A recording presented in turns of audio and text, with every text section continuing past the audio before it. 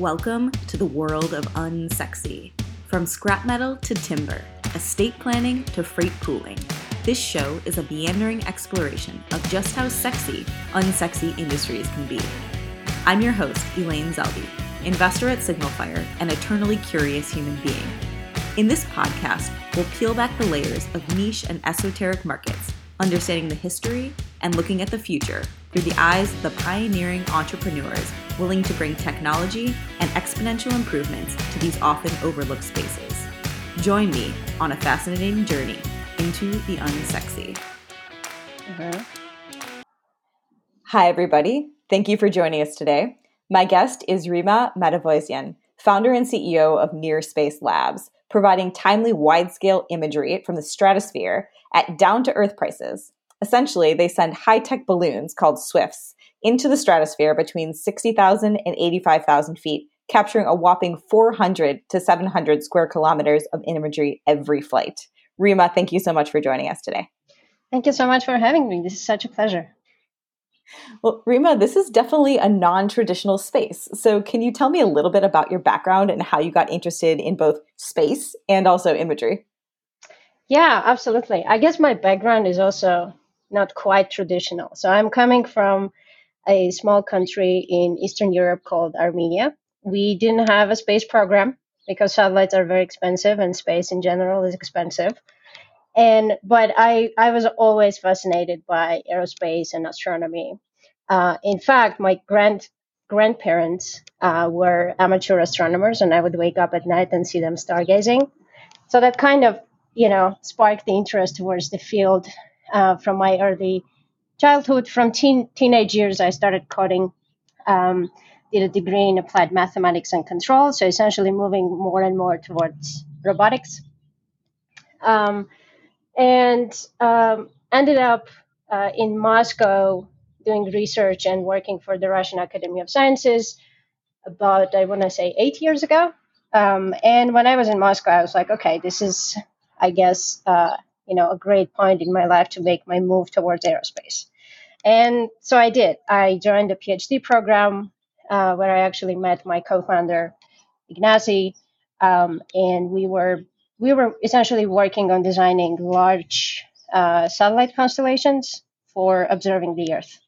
Wow. And that's kind of how we got into this problem space of, getting high resolution timed imagery from space to Earth. Wow, that's crazy. I also, growing up, wanted to be an astronaut. I actually started studying aerospace engineering in college, but switched to mechanical. I think when I realized that there wasn't really, the human lifespan was too short to do any real exploration in space, got a little bit depressed and wanted to build things. But I love that story. That's pretty amazing. Can you actually define what is the stratosphere versus what is outer space versus all those definitions around kind of levels of geospatial depth? Sure. Yeah, absolutely. So essentially, the traditional way of getting imagery from air and space is mostly, we started with airplanes way back, like 100 years ago. No, in fact, let me step back. Actually, there was this researcher in France, and I'm probably going into like a geeky rabbit hole about imagery, but hell, let's do awesome. it. Do it. There was this researcher and a photographer artist in France back in the day. He was the contemporary of Jules Verne and etc. I don't remember his name, which is very bad. But he had this dream of taking pictures from a balloon, but like the ones that would fly humans, like this. Hydrogen-filled gigantic balloons. So the first aerial imagery actually came from a person flying on a balloon, not super high, of course. And there's this beautiful Paris picture that he took. Years passed after that because like doing that with hydrogen balloons on humans is obviously very complicated. So then we started taking pictures with airplanes. Again, with airplanes, what happens is that, the carbon footprint is very big, right? If you are trying to capture a very large area with an airplane and flying back and forth for kilometers, you're really producing a lot of carbon footprint. And then it just ends up being very expensive. And then years after that, we started launching satellites, right? And the Landsat kind of introduced remote sensing and imagery from space. Now, the issue with satellites is that satellite imagery is either high resolution or frequent. If you want frequent and high resolution imagery from satellites, it's almost not possible because the cost of it is so high that you cannot have um, any kind of sensible return on investment anytime soon. Mm-hmm. So you either have companies like Planet providing very useful, frequently updated pictures of the Earth, but they are very low res, right? So a couple of meters. Or you have like Maxar, who is another satellite company that provides high resolution imagery, but they have a few satellites, so it's very low frequency. So this is kind of where in general, the space is right now, and where the stratosphere is uh, to the important part, I guess. So the stratosphere is kind of in between, right? So it ranges from 60,000 feet altitude to 100,000 feet altitude range. There, the air is actually closer to Mars than Earth, so it's pretty cold. Wow. The air density is pretty low in that area, um, and the winds are much calmer than in lower altitudes. That allows for, um, you know, with clever robots as we built that are called Swifts, that allows for, very beneficial environment for capturing imagery of the Earth. And that area of space also allows you to get imagery that is high resolution, like an airplane imagery will be, and high frequency, like essentially nobody else. And in terms of scale, because we have this nice vantage point, in terms of scale, we come closer to actually satellites than any aerial provider. Does that make sense? Totally makes sense. It's interesting to hear you talk about the trade-offs of resolution versus frequency. I guess my gut would tell me that there are certain use cases or customer segments that would care about one or the other a lot more, and this allows you to Right. probably tap into all of them. Who cares more about the frequency versus who cares more about the resolution? Yeah, so we actually mostly focus on urbanized areas for naturally those are environments that change much faster, and then you care. The frequency becomes very important. I just want to say that we were also for a long time we were trying to bucket customers uniquely, like either that or in a bucket of either they care about resolution or frequency. But the truth is that a very large group of companies really care, and government agencies and NGOs care about the combination of not only resolution with frequency, but also the cost.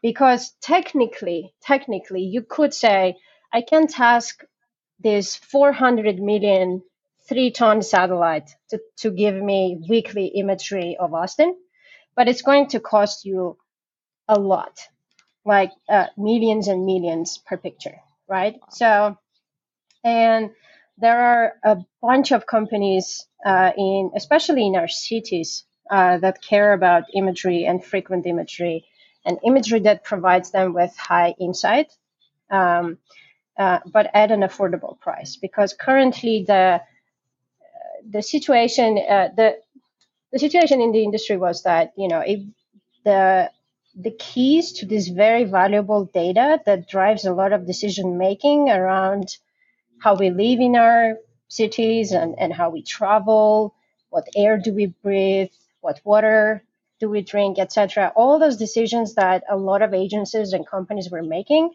were based on, on data that was kind of kept for most of us. And our goal with Near Space Labs is democratizing access to this very high quality and highly valued data set. Does that make sense? Mm-hmm. I have no concept for what affordable means in this industry. So can you talk a little bit about what the price points are for using something like a low Earth orbit satellite, like a, geosynchronous satellite, an airplane versus something like a Swift? Yeah, actually, I can openly discuss our pricing, and it is published on our website. Believe it or not, actually, in geospatial industry and imagery industry, this was an unheard of step that we took, like having transparent, available, like publicly available pricing as a software as a service company would. So um, for in general, compared with other sources, our imagery ends up being from 2 to 5 times cheaper usually for our customers. So that's how we compare.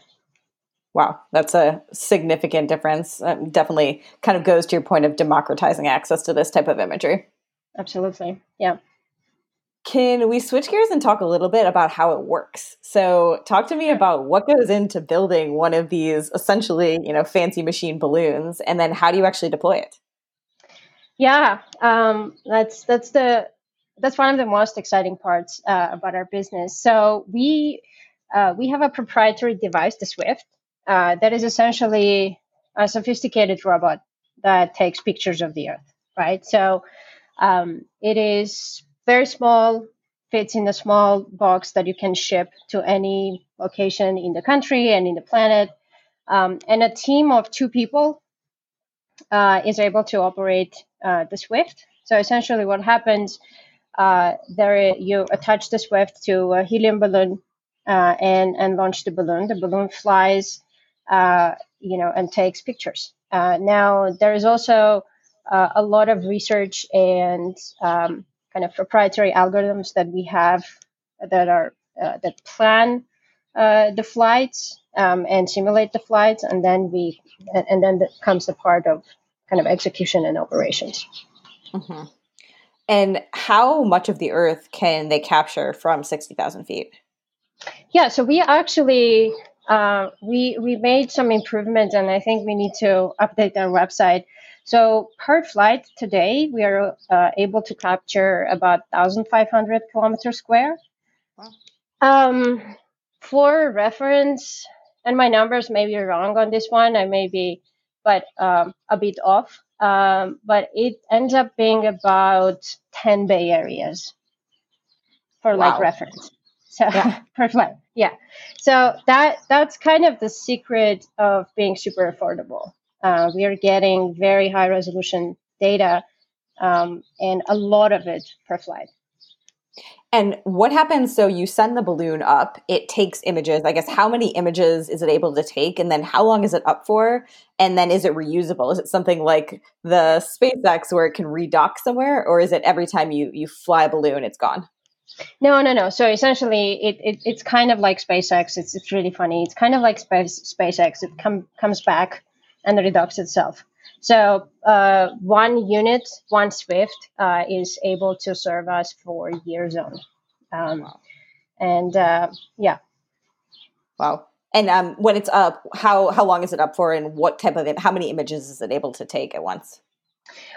So the volumes of images, I don't want to mislead you, so I can check that with the team and let you know. But essentially, it covers this area that I mentioned. And per flight, it ends up being, I think, about 400 gigabytes of imagery. So that's kind of in terms of the volume. What was the other question? Hours of flight. Hours of flight right now, it's about 4 to 5 hours.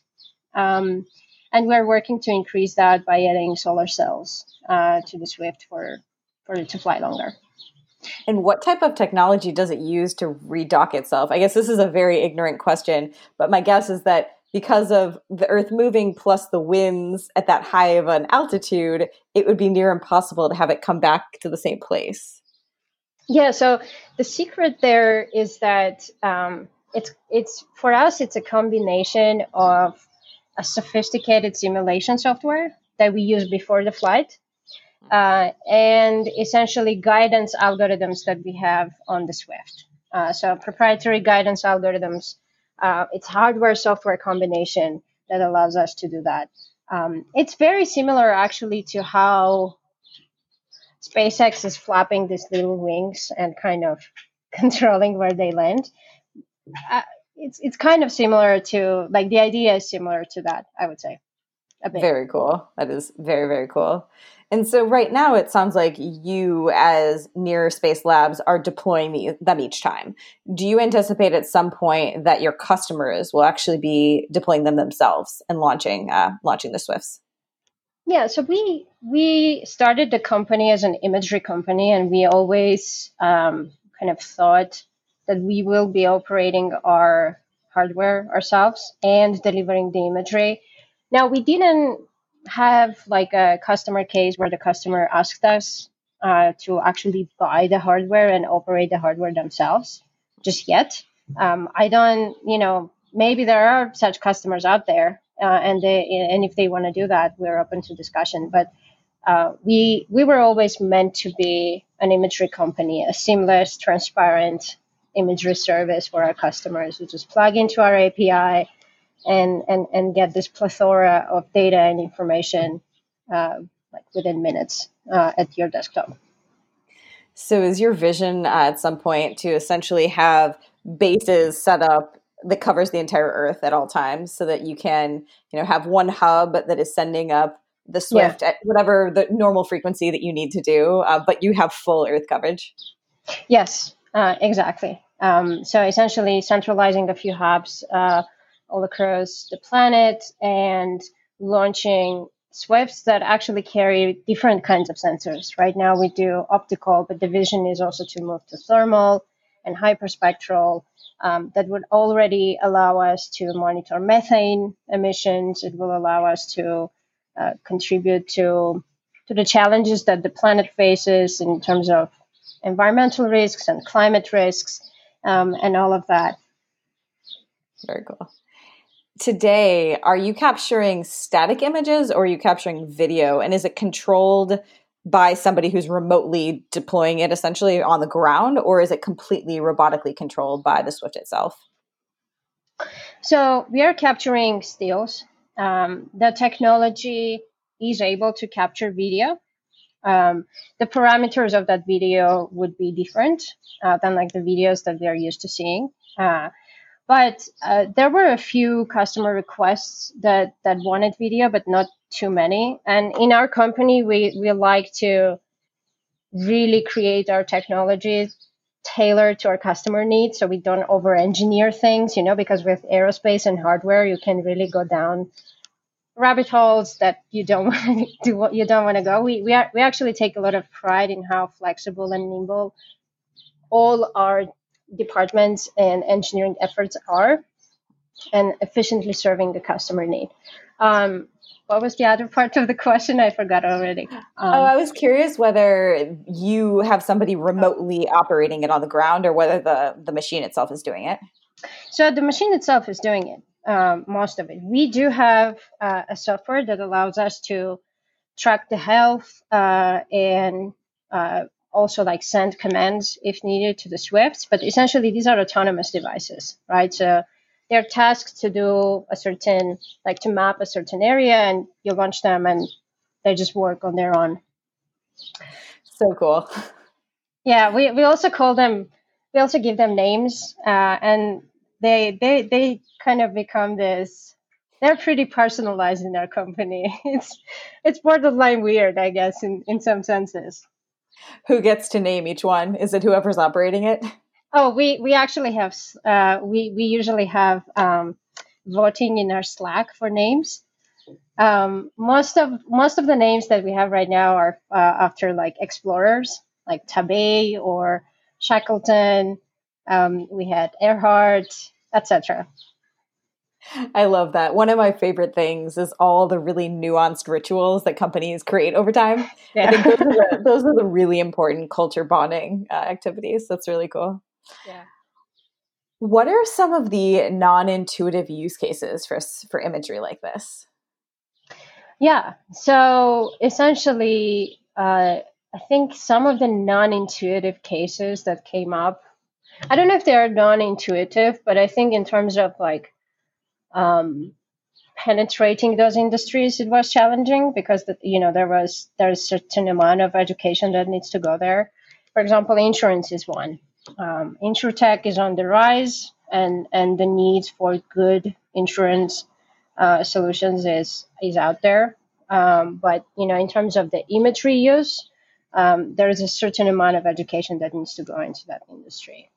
I wasn't expecting to get traction with NGOs this early.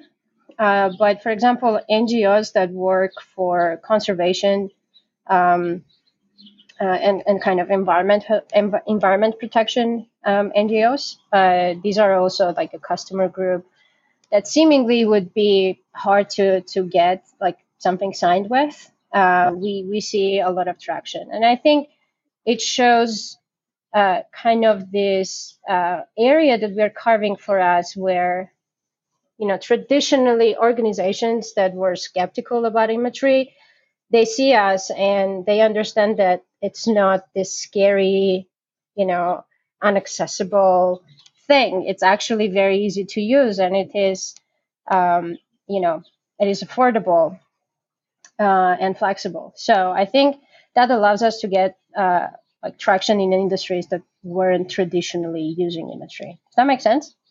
Yeah, can you walk me through the insurance use case? So, what is an insurance company doing with this imagery and how is it using that to make decisions? Yeah. So with insurance companies, it's kind of twofold, I would say. So part of it is around premiums assessment. So essentially, with our imagery, insurance companies are able to see all kinds of parameters about buildings. So they would see how big the building is, what is the roof made of, how big is the roof, is there a pool, etc. About like dozens of parameters that they look into before they write a premium. That's one case.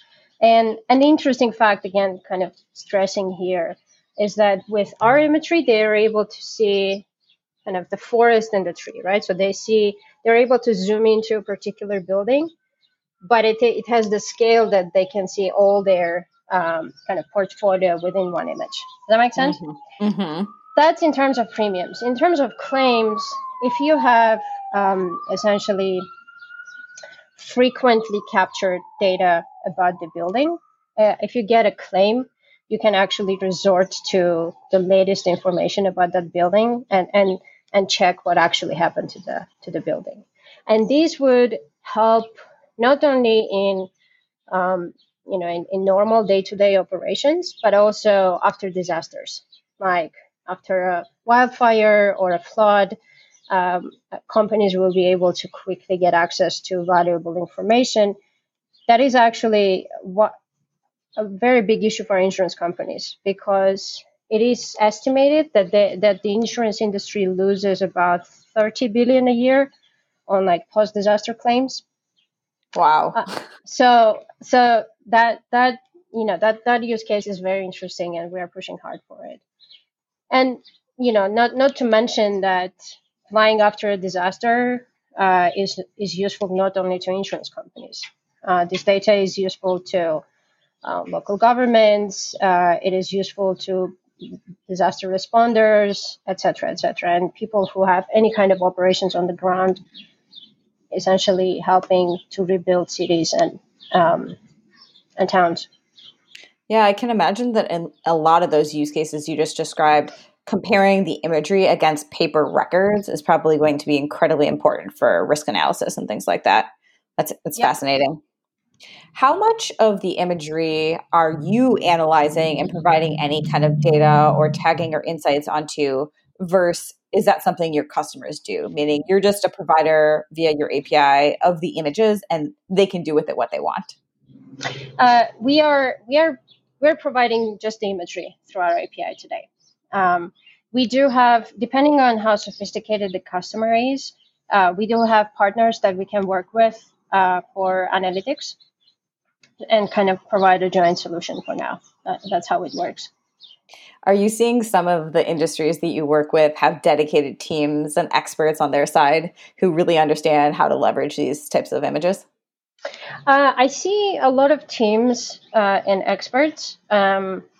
Sometimes, some of them would already be actively using data. Some of them would be in active search for new kinds of sources and new kinds of partnerships. So it's really different from case to case, which means that there is no one solution that rules them all. And there is a lot of room of exploration together with the customer on like exciting new things that we can be doing. So it's very interesting. Hmm. What's the hardest part of building one of these balloons?